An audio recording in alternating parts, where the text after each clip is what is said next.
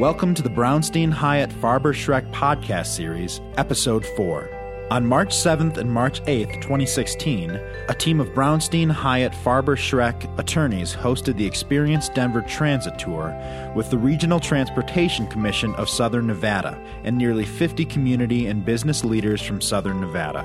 The transit tour allowed the Regional Transportation Commission to tour Denver's Regional Transportation District, including its light rail and commuter rail systems and other major transit projects. It also offered participants the opportunity to hear from key city leaders, attorneys, and developers who played a role in bringing these developments to fruition. Our fourth panel discussion from the Experience Denver Transit Tour, hosted by Brownstein Hyatt Farber-Schreck, The Fruits of Labor, Private Development as a Result of Investment in Infrastructure at DIA, discusses new developments in the process of construction that are emerging as a direct result of Denver's investment in light rail and other modes of transportation. In this podcast, you'll hear key insights and commentary from moderator Carolynne White of Brownstein Hyatt Farber-Schreck and our panelists, which included Jarrett Wendt, VP of Strategic Initiatives of Panasonic Enterprise Solutions, Ferd Belz, Senior Vice President of L.C. Fulenwider, Inc., and John Potts, Director of Development at Den Real Estate.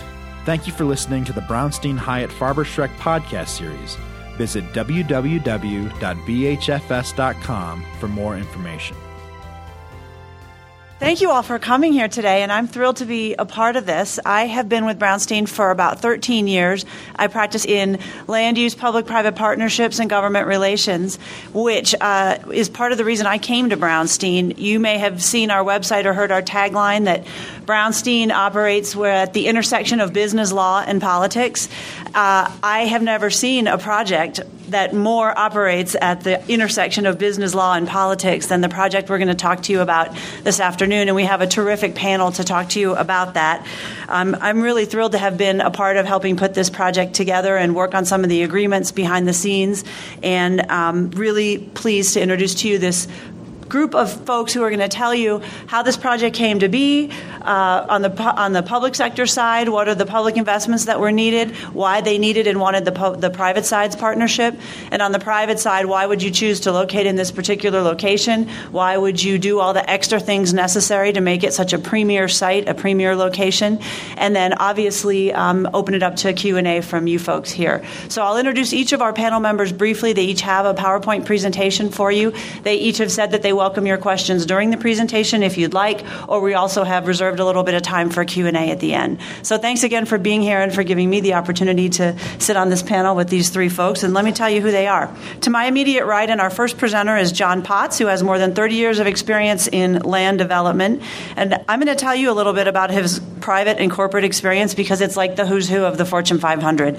With Exxon, American General, Howard Hughes Corporation, General Growth, Rio Tinto, and I just found out we have one thing in common. He served as manager of land servicing for the city of Calgary, where my sister-in-law lives. My husband's a Canadian, so another little cool factoid there.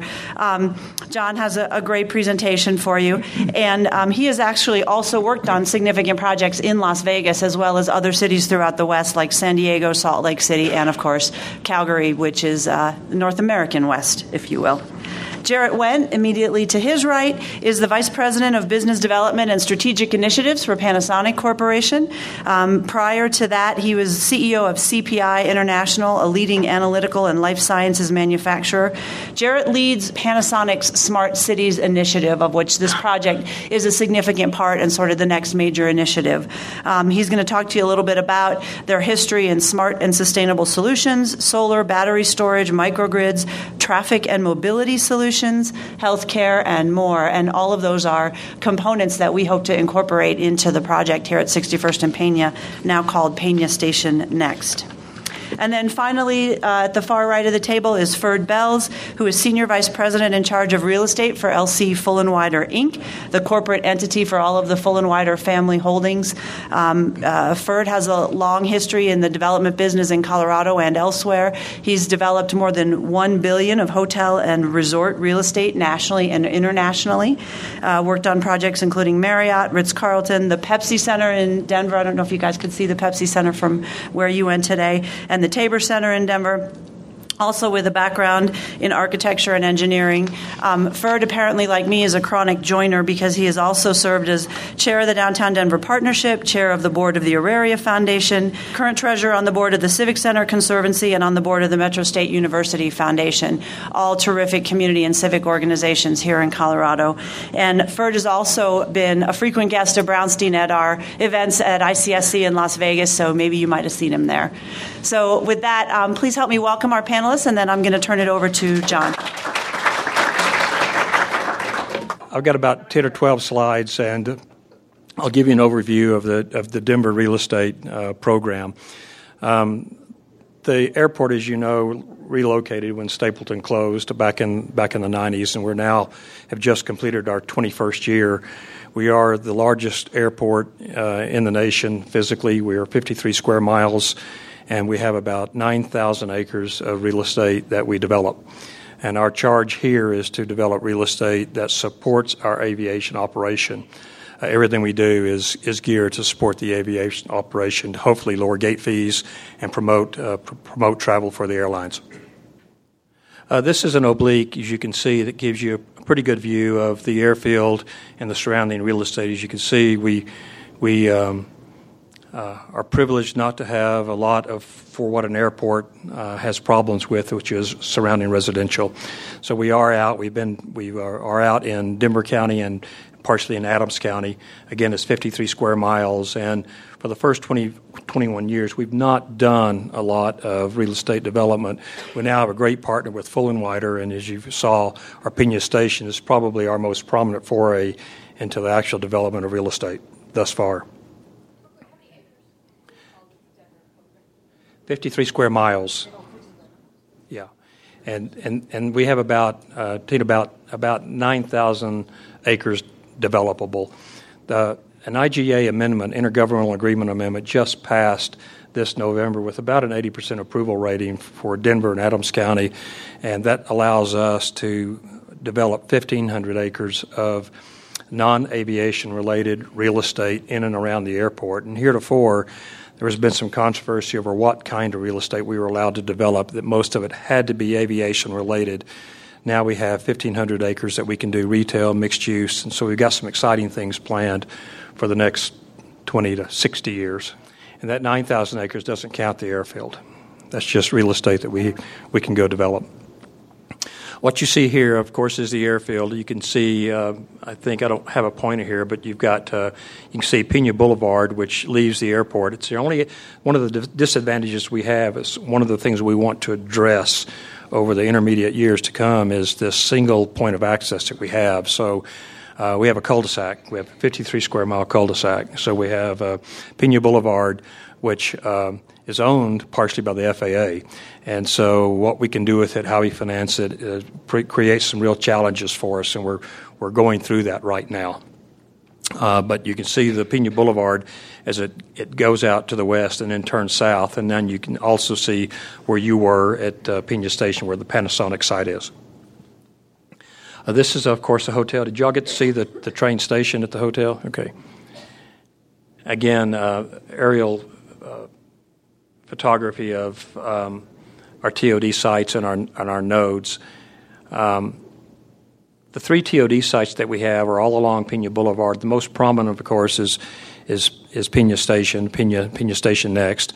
It's 400 acres. I'll let the Panasonic representative and Ferd talk about Panasonic in more detail.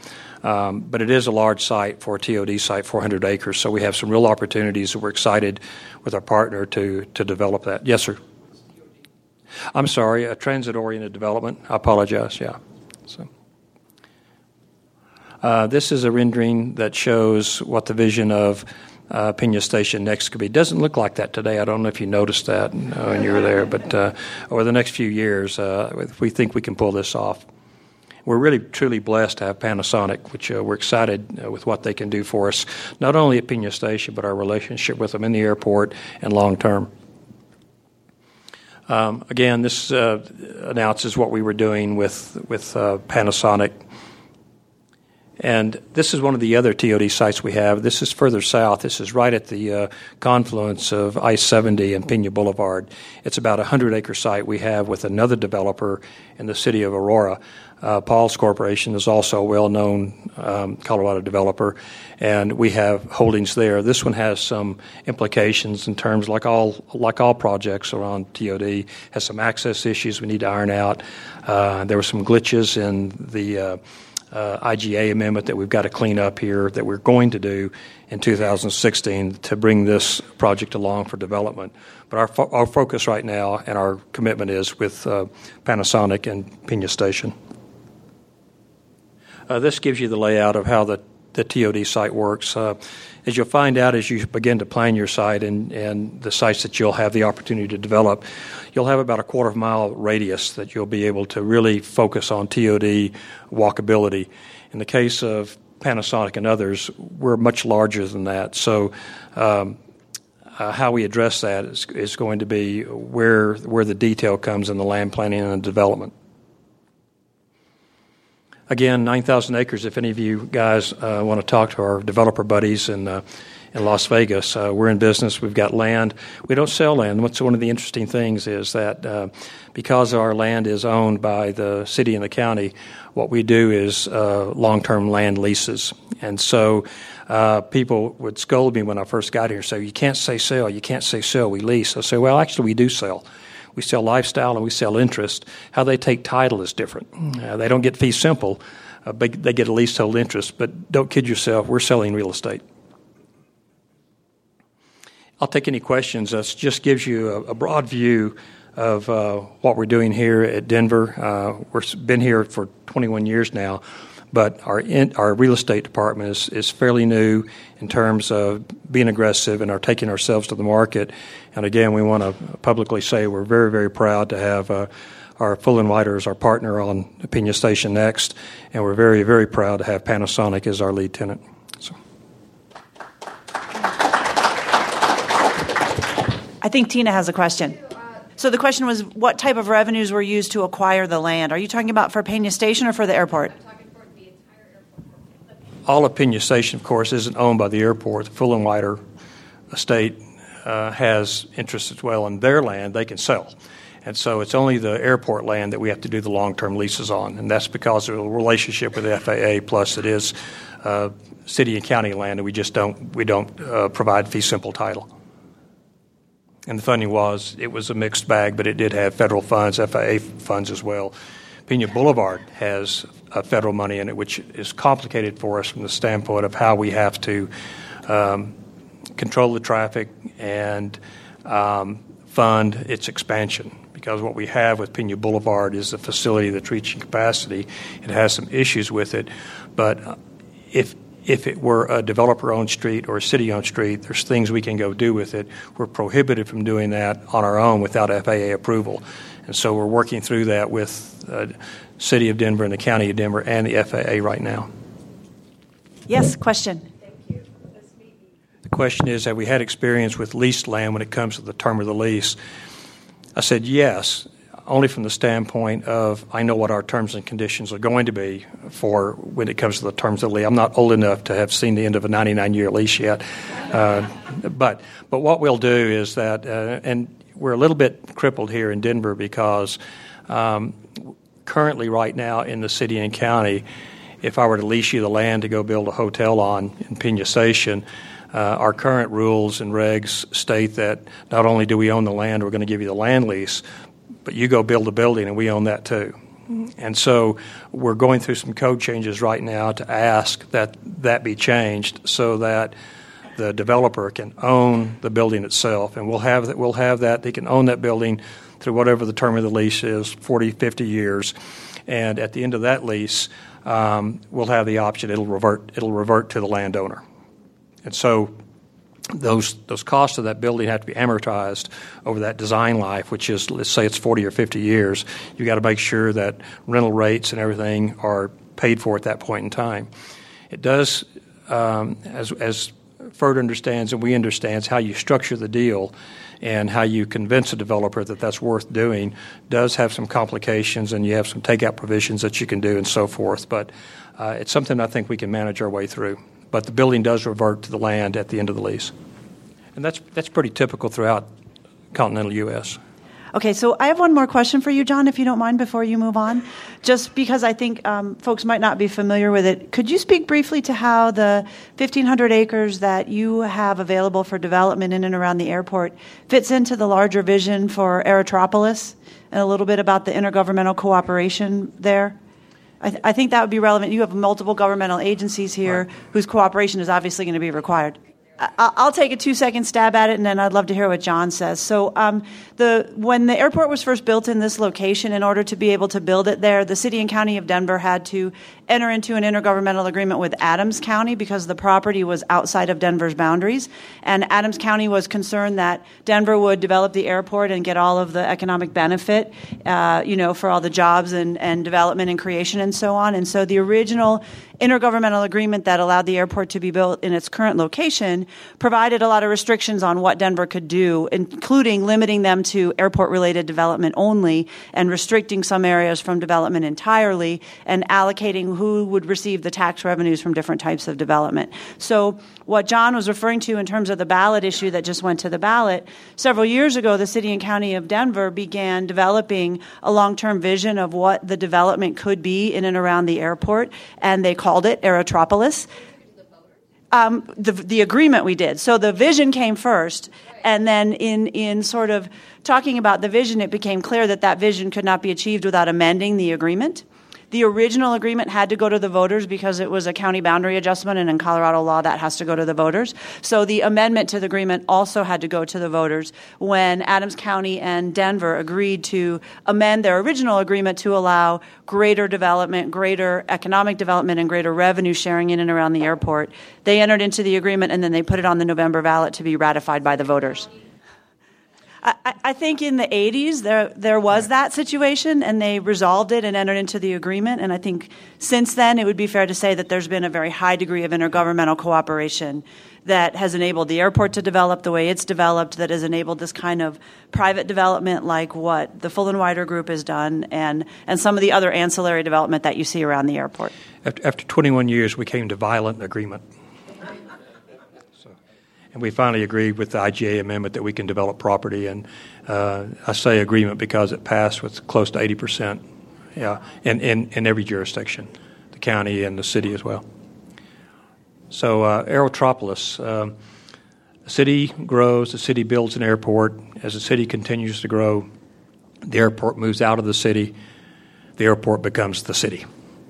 And so you have these airports around the world, Schiphol and Amsterdam and Munich and Frankfurt, that are economic engines from the standpoint of producing business that are all aviation related. And probably the most crystal clear for all of us to understand would be the Louisville or Memphis, where you have UPS and FedEx. And they've located there specifically to be near the airport. And so when you have businesses that need to be near the airport, if you're transporting human organs or things that have a tight expiration date, minutes count close to the airport. And so we have the cold chain that is around the world, allows flowers to be grown in Africa and in the florist shop within 24 hours. And so what we have recently it's not finalized yet. We did an Aerotropolis visioning study, and what we have concluded, at least for us here, and I think it's a good news story, is that we could probably have 6,000 jobs if we have business as usual. But if we target Aerotropolis and our funding for infrastructure and target industries and sell ourselves, that 6,000 could change into 72,000 in the same time frame, which is about 2040. And so for us, the Aerotropolis is about amalgamation of businesses that need transportation infrastructure, and we want to make it as easy as we can for them to be able to be prosperous and do well. There's another question over here. So, John Cassarda. There's a book called The Aerotropolis, which is written by John Cassarda, co-authored it, and the question is that book, do we rely on that book, and is it an inspiration for us? And to some extent it is. The author of that book was recently on the land planning team that made a pitch to do the land plan for all of our 9,000 acres. I won't tell you which team it is because we haven't announced it yet, and I won't tell you whether they won or not. But they are interested in Denver, and we do target and benchmark ourselves against other airports. For us, probably DFW is close because of the size. There's some contrasting differences that we are different from them, but in terms of land mass and relatively newness, that's an airport that we pay close attention to. One of the other questions, I'll pass it off to Jarrett in just a second, is that in order to pass the IGA amendment, I think one of the wise things that was done is that on the land that is in Adams County that's on the airport, when that land gets developed, they get the tax revenue from that. And some of the others, we split the tax revenue with them. So what we have done is aligned our interests so that as the airport does well, so do the surrounding municipalities. Okay. I'm glad you mentioned that. I was going to highlight that. Good. Yeah. One more question, and then let's go to Jarrett. So in Nevada, we don't really call it an inland port. We did at Calgary. Sort of looked at ourselves as an inland port there because we had rail transportation, strong rail transportation with both Canadian Pacific and Canadian National, and a good airport with a long runway. Here we haven't really targeted that. Our focus has been because we don't. What we need to do probably is that what we will do is in this master plan is strengthen the rail connection to the airport. And I think if we were able to strengthen the air connection to the railport and truly become intermodal from a freight standpoint, then yes, we would probably want to start looking at something like that. Plus, a lot of the fortunes of how aviation, how we can be viewed is as flight technology has changed. With the range of the jets now changing and our direct flight to Tokyo and a direct flight to Munich, I think that from that standpoint we need to revisit where we are with an inland port. Sure. All right, so I guess I'll switch it up a little bit because I'm assuming why most of, if not all of you are here, is the how. And I think we've kind of danced around. You've been toured through Denver. I think you've seen some various unique aspects of Denver. But why Panasonic chose Denver after we went through 25 cities or so, selecting where we want to move our enterprise solution headquarters to, there were some key points that separated Denver, and I'll get to the slides, but this is really just going to give you a visual of what our headquarters is going to look like. But the discussion today I thought was more appropriate on both the how and, to this gentleman's point, the why. I mean, it is about creating a smarter, more sustainable city. That can't center around just an airport, and that can't center around developers, and it can't center around just the city. So the unique aspects that allowed us to kind of take our many years of experience, and most of you, I'll go through this so you can kind of get a visual, but you've already seen this slide here on what we're looking at. Obviously, we're not your parents' Panasonic. Less than 7% of our revenue is consumer electronics. So that's we're a $70 billion organization, and 7% is consumer electronics, which is probably surprising to most of us. So we clearly do large venue, audio, visual. It's in our wheelhouse. It's things that kind of we don't put our name to, but we're behind the scenes creating activated environments in New York City and the world over.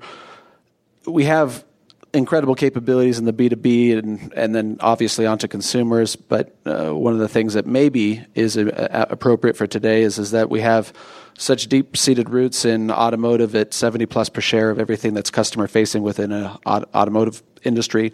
We have 90+% share of the avionics markets, again, everything that's customer-facing, interactive, et cetera. So we've got our fingerprints on those, but more importantly, we've got a living, breathing, functioning smart, sustainable town in Fujisawa in Japan.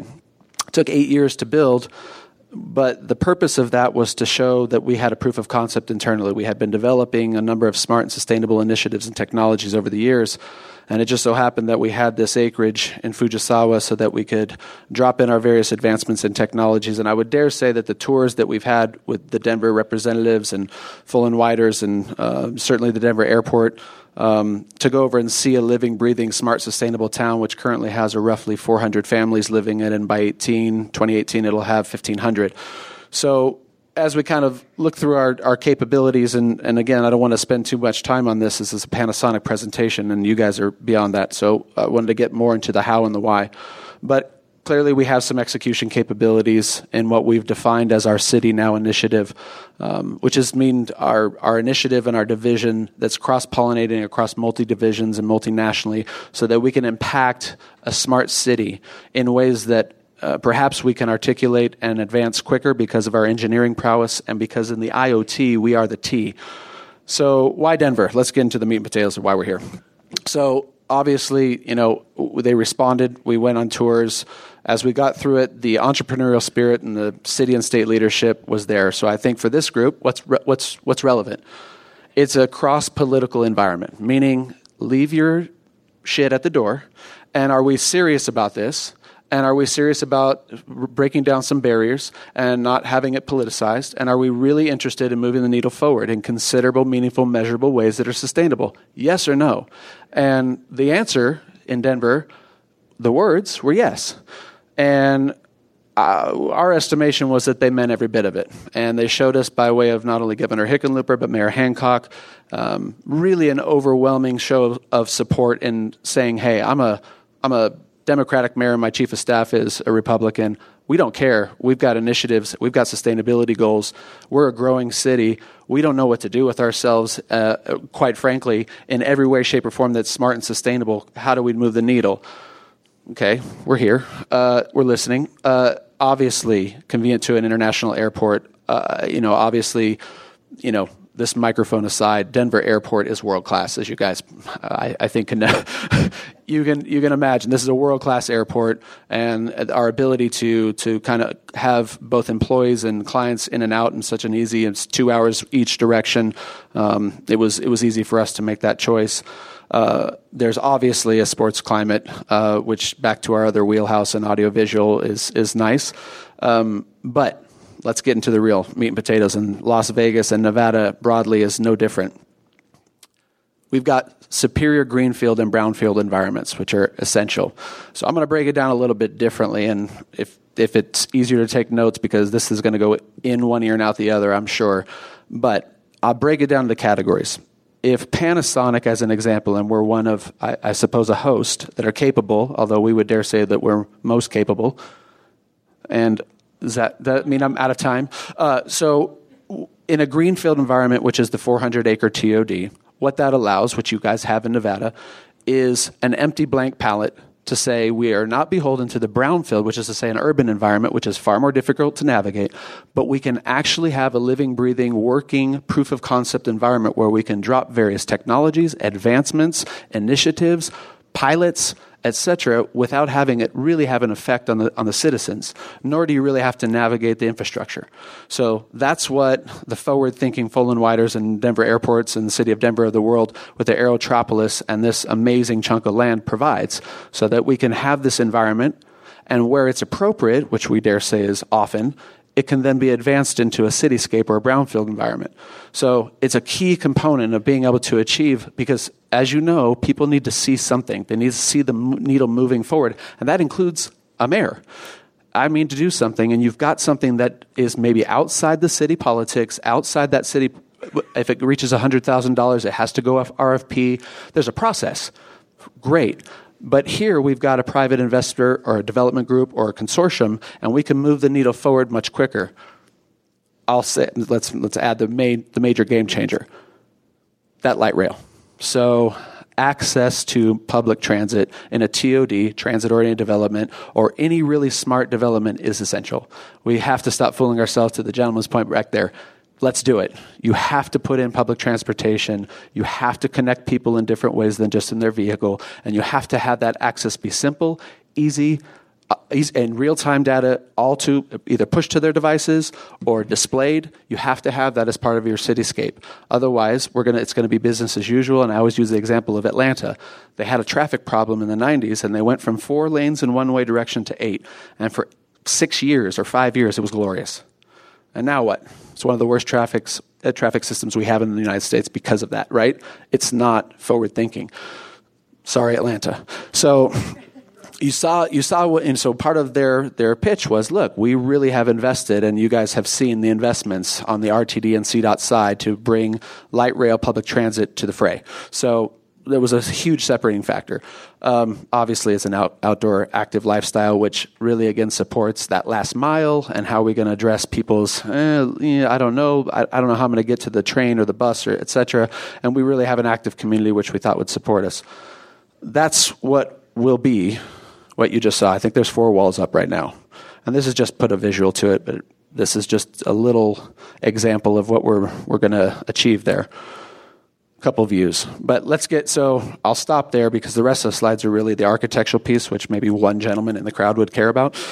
Let's talk about how we've designed our service design model. And service design, for those of you who don't know or don't care, I'll break it down for you. Service design is the reason why you do something. It's the citizen engagement piece, and it's the model that you can manipulate a system, complexity management at the highest degree, structure them in an organized way so that you have the correct players at the highest level, having a clean line of sight on how you move the needle forward.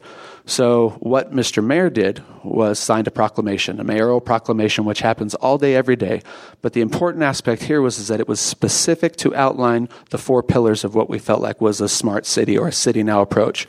First and foremost, housing and utilities. Second, transportation and mobility. Third, city services and security. And fourth was community well-being.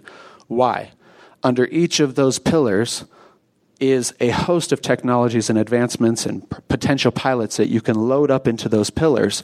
And while you have a city that's willing to say, I'm appointing a co-chair to each of these pillars, which Mr. Mayor did, per our request, in the overall service design, it allows clean access to decision makers so that you can say, we want to institute a microgrid, the first of its kind in Colorado.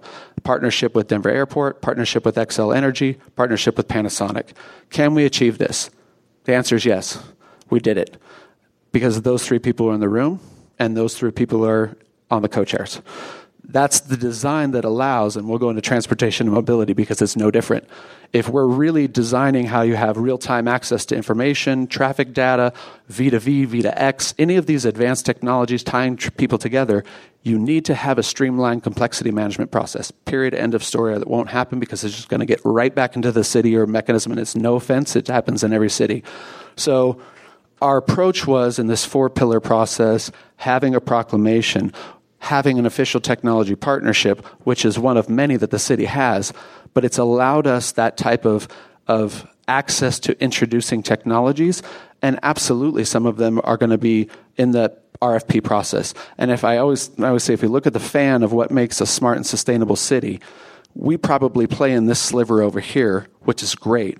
And because of the access and the service design, we may learn, our 4,000 engineers who are saying, what else do we need to do? We may be able to move that to here. But the service design is about chunking these complexity management pieces that are all over the place, it's like spaghetti, organizing them into clear, concise, structured pillars, having weekly workshops or biweekly workshops and monthly co-chair meetings where those decision makers can then say, what do we have? What have you vetted? And they can have clean line of sight on those initiatives, technology advancements, or KPIs within the city so they can move that needle collectively forward, and it has a cadence. Otherwise, for fear, we said we've got 30 years of experience, and we've done it kind of tertiarily, but we've never had that clean line of a service design approach and such a ready, willing city and government saying, yes, please, we're in. We understand we've got complexity problems. We understand that we want to move the needle forward. We don't clearly understand how that's going to happen. And you can tell, Ferd is going to take it from here, but you can kind of tell the kind of collaborative environment that it requires. But our contention is that it doesn't necessitate that every time. It's just that you need some proof of concepts. And if Denver is a proof of concept that you can take a fairly large city with 100,000 residents moving into Colorado each year and some really, really troubling confines within our brownscape and move the needle collectively forward with these type of partnerships, I would dare say other cities can fall in line. And I think what we're all looking for is some answer to the complexity, because we all want to do it, but smart cities means something to everybody different in this room, for sure. But as we define it, and I'll close it with saying this and I'll take questions, we've been working on the definition, the city services that are available, and the sustainability goals that are available, connected with the citizen engagement and knowledge of all of those services and initiatives. That bridge is smart. So if you've got a connected real-time citizen that's engaged and understands how to fully utilize the city services, and that includes transportation, that includes the community well-being aspects, that we can get into specifics, but that bridge, if maximized, is as smart as the city gets, because you're maximizing the services that are available today, and with technology and that, as that curve advances, those citizens and engagement move with that curve, and you've got a smart city. So that's it. Stay up there. Oh, yeah, sure. So one thing I think it might be useful for the group to know, my understanding is, and maybe you can elaborate on this, one of the reasons Panasonic was so interested in this location and this community wasn't just the 400 acres at Peña Station and the opportunity to develop proof of concept for certain technologies, but rather the opportunity to integrate those into the city at large and to help the city provide those services better for other citizens, who don't happen to live in the 400 acres at 61st and Peña. Absolutely. And so I think you said we could talk in more detail, but could you give an example of, we've talked about wayfinding, security, traffic management, Yep. Driver's license renewals. Could you give some example of the kinds of things we're talking about that are going to be integrated here that then potentially also could be part of the larger Denver metro area? I'll take it in order of importance. I don't know if there's going to be any more significant impact on moving your city forward on smart and sustainable goals than an energy plan and a transportation mobility plan. The rest, while impactful for the citizenry, those two are just monumental. So when you dive into the specifics, obviously achieving a microgrid, which utilizes, for those of you who don't know, let's delve into it just briefly. If you're an energy company, a large-scale energy provider, and you have solar, it's kind of like, it's not necessarily the devil, it's just, what do I do with this? I don't know how much is coming in, I don't know when it dips, it's unpredictable and unreliable, and as an energy company, I need to know, because I've got, and when you go down to an energy company, they literally map where humans move from the morning to the night and then back to their homes, and they literally have to shift energy, obviously, and follow humanity. Well, if you've got these spikes while it's sunny and dips unbeknownst because the clouds come over, you've got a problem as an energy company. I think most forward-thinking energy companies, and I have to say, I have to sing the praises of Xcel, and I'm not drinking the Kool-Aid. These guys are the real deal. They understand that. They just wanted to have a way of managing that as it comes in. You guys in Nevada, holy Lord, there's an opportunity everywhere you look there. Energy costs are so low, but that's incongruous with sustainability. It doesn't matter necessarily what the price point is in a snapshot. What's the long-term plan? And the long-term plan from Xcel's perspective was battery storage mixed in with a microgrid that surrounds our TOD essentially allows a consistent bandwidth of energy to be supplied vis-a-vis a microgrid. Battery storage backs up when the sun's down, sun's up, and it monitors it, and it organizes it, and it makes it so that it's level in a simple form. So that's a specific example of something that's going to translate, because once we got PUC approval and that says proof of concept, we can move that into either solar farms or other substantial megawatt opportunities using a microgrid. So that's one. Transportation and mobility is another one we talked about, and obviously transformational in V2V and V2I and V2X. If we figure out, which we're going to, how to implement pilots of consequence, showing that what we've been deploying for 7 years in Japan translates into America, we're off to the races. So that's to be continued. And I'll say lastly, just for that biometric reading and something that we talked about that hits home, in a product like Panasonic has an On for Care, it's an in-home biometric reading where you don't have to go to your doctor's office for rudimentary follow-ups, for checking out prescriptions, etc.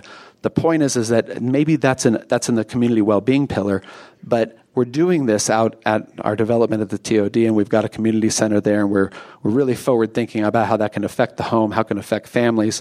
And I'll circle back to why it's even more effective in these type of developments. As we age as a population, and we have more baby boomers that are aging than obviously ever, they don't necessarily want to be sent out to pasture anymore. So that was the dream back in the day is that, you leave outside the city and you kind of go. Now these guys have disposable income. They still want to go to restaurants. They still want to be engaged. They don't want to necessarily not see any young people. These type of developments are absolutely what people want. And when you can blend taking care of people in a way that solves some transportation or mobility issues in the home and allows their family to have access to the biometric readings, you're starting to address and make it smart while you're accomplishing some of the key KPIs within the city. So those are some examples. Yes, ma'am? So without a light rail, how would a company like Panasonic look at Nevada? I will tell you this. Our corporate headquarters in North America utilizes 85+% public transportation for our employees. It was absolutely critical for us to find some place that had at least a vision or a plan so that we could walk the walk. None of this matters. I mean, none of it matters. A proclamation, none of it matters unless you walk the walk. And so I can speak on behalf of Panasonic. It was critical. Not necessarily that it was going to be in April, but that we actually had a plan that was going to come to fruition so that we could have our employees, clients, customers, et cetera, have access to some form of public transportation that was easy. And I might add to that, if I could, that our firm does a lot of work with corporate relocating, corporate headquarters site selection in the economic development space. And we just represented Charles Schwab in choosing Lone Tree south of the city center in Denver as a regional headquarters. And I suspect if they were here, they would answer that question exactly the same. It was a very critical consideration for them, and their decision-making centered around their partnership with that city as it related to the investments in the specific light rail station that they wanted to be next to. Yeah, there's a really cool visual that we pull up regarding this where it's like, to transport 5,000 people, here are the 5,000 cars. If they were to car share, boom. If they were to take bus, boom. If they were to take light rail, boom. And it's unbelievable. Like, it's visual, right? So, anybody else? Yeah. Yes, sir? Just a bit of trivia. John Potts may remember. 100%. I think we turned 100 in 2018. And I believe we've never, since the inception of being awarded eco-responsible, never not had the highest level of platinum achieved. So we walk the walk. There's no doubt about it. Absolutely.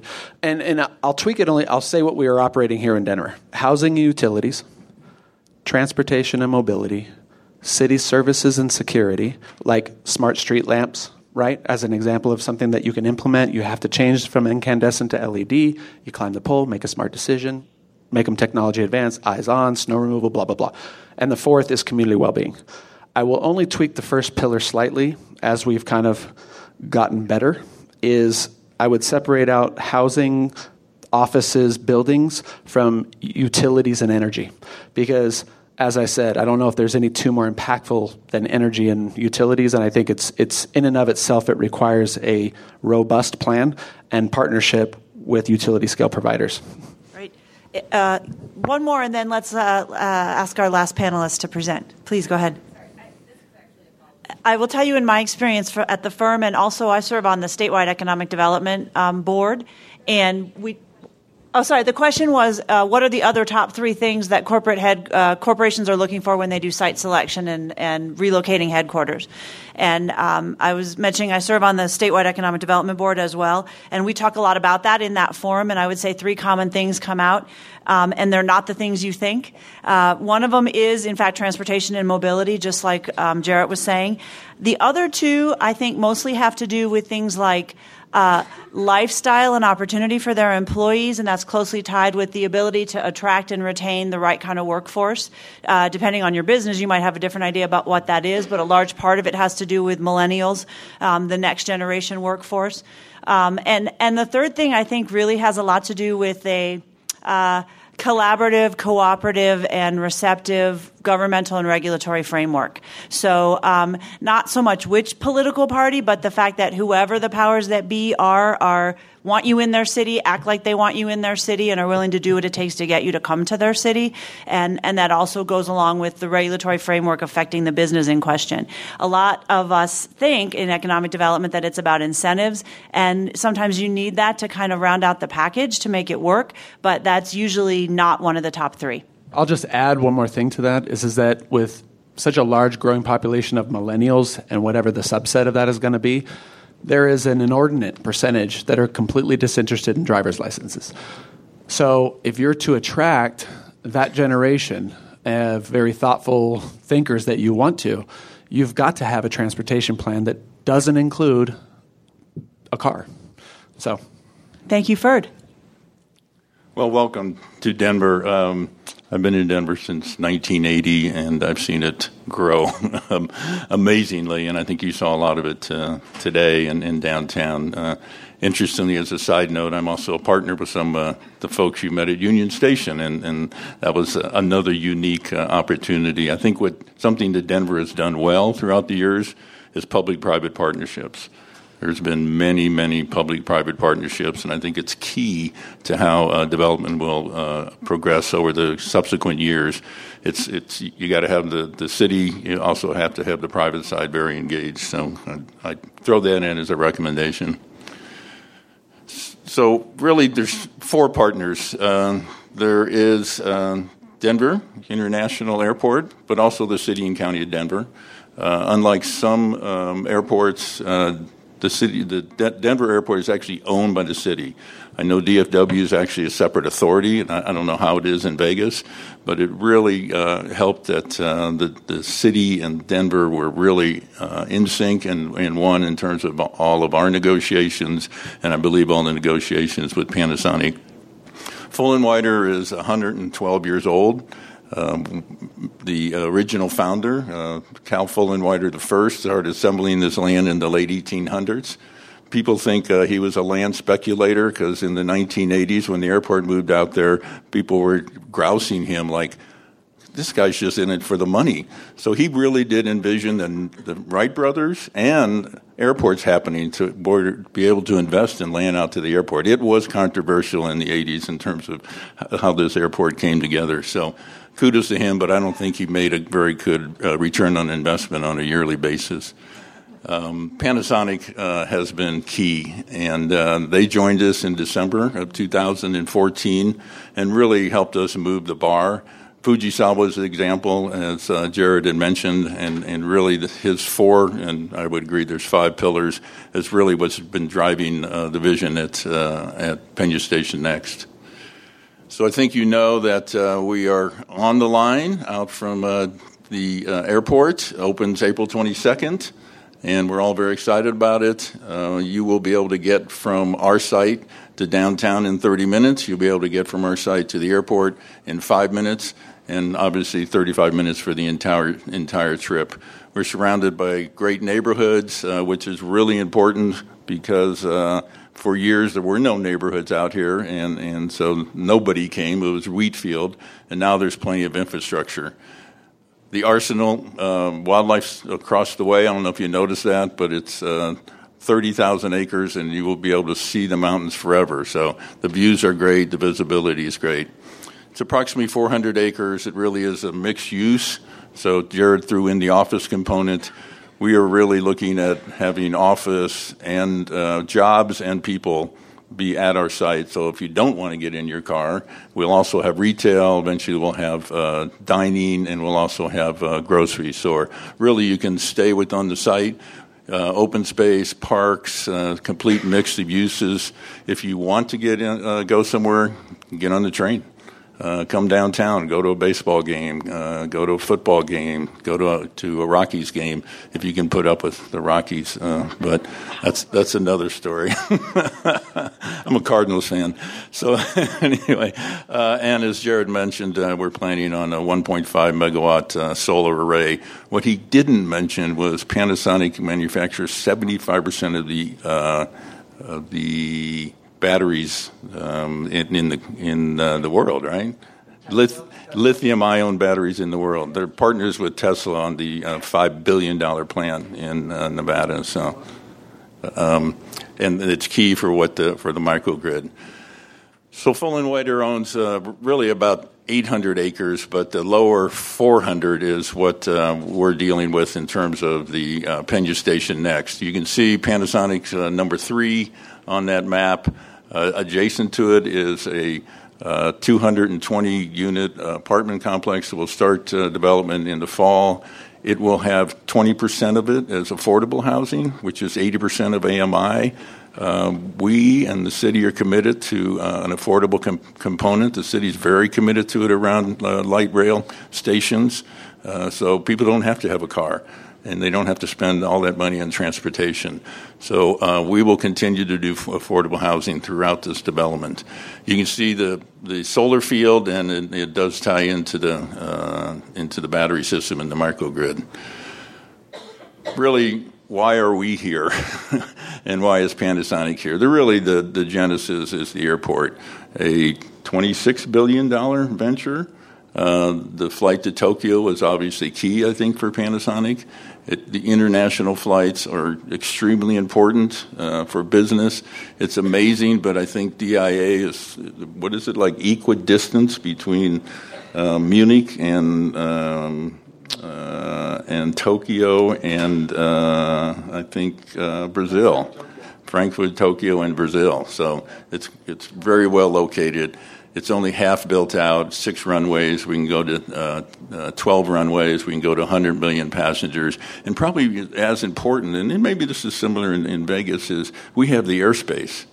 You go back to Newark, where Panasonic's North America headquarters is. Even if you could build more runways, there's just not enough room in the air, and so that's going to be a real key for us as the airport grows.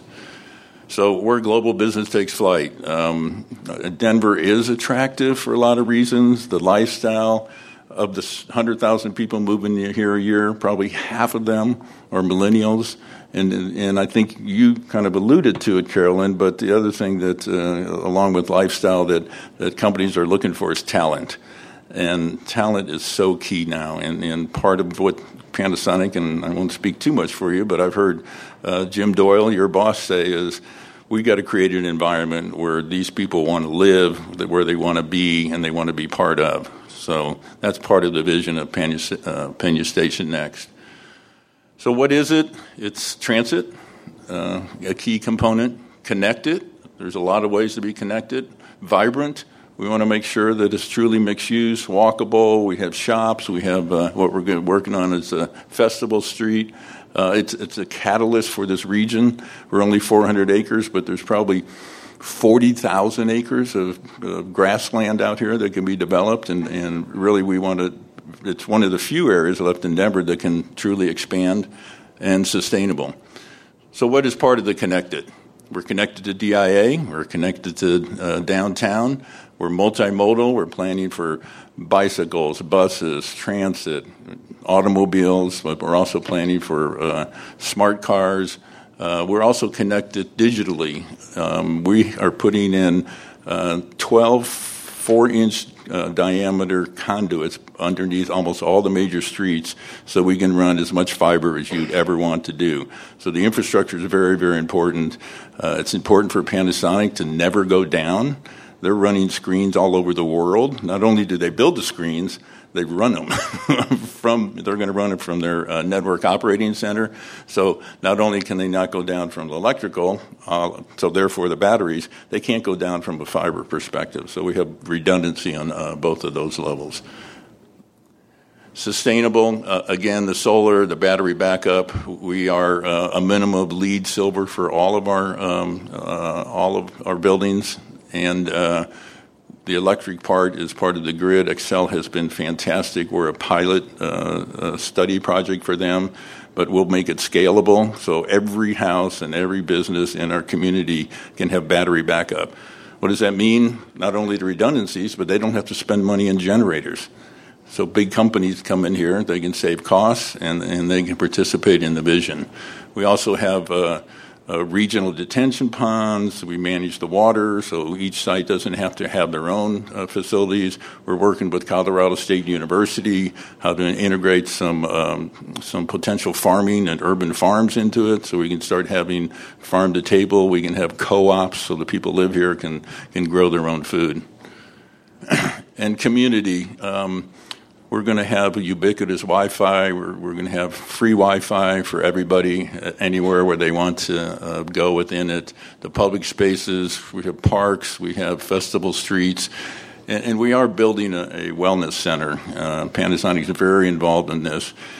We are in the process of hiring an advisor as to what that wellness center is. We're really trying to think outside the box. Obviously, it's health care, but it's really also health. How can we make sure our people don't have to go to health care? How do we keep them healthy? How do we give them classes so they can learn? It'll probably be about a 100,000 square foot building, probably have about a 40,000 square foot health club. We're working with a healthcare provider. We're also working with UC, University of Colorado Health. We want to have it also as available to the airport. The airport has 35,000 employees. So they can get on the train, come down and work out, see their doctor, and get back on the train within that short period of time. Was that a question all the way in the back, sir? Okay. Yes, ma'am. What is the local average median income in Denver? For a family of four, I think it's about $62,000.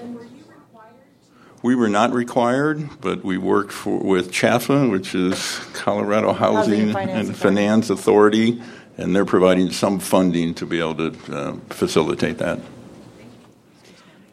Yes, sir. So how does churches and schools, in terms of a use? So in terms of schools, we're in the Denver Public School District. And there's two communities, Reunion and Green Valley Ranch. And Green Valley Ranch has currently about 5,000 rooftops going to 10,000. And they are about a mile away from us. In fact, right now, they're building just this across 56 from us. And so they have allocated a significant amount of their land for schools and been working with Denver Public Schools to facilitate. We will probably have about maybe 1,500 residences, and there will be some families, but we've been working closely with Green Valley Ranch. You don't have a car. Yeah, actually, in the city and county, the Denver Public School does still run buses. And churches are an allowed use by right in every zone district? Yeah. So how was the land originally assembled?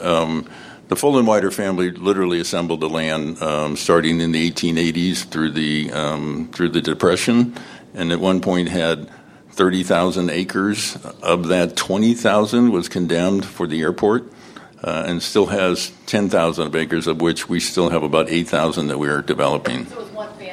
You didn't have to assemble. Correct. It was one. Light rail came to them. Took them a long time, but. Would you like to thank me and join me in thanking our panel?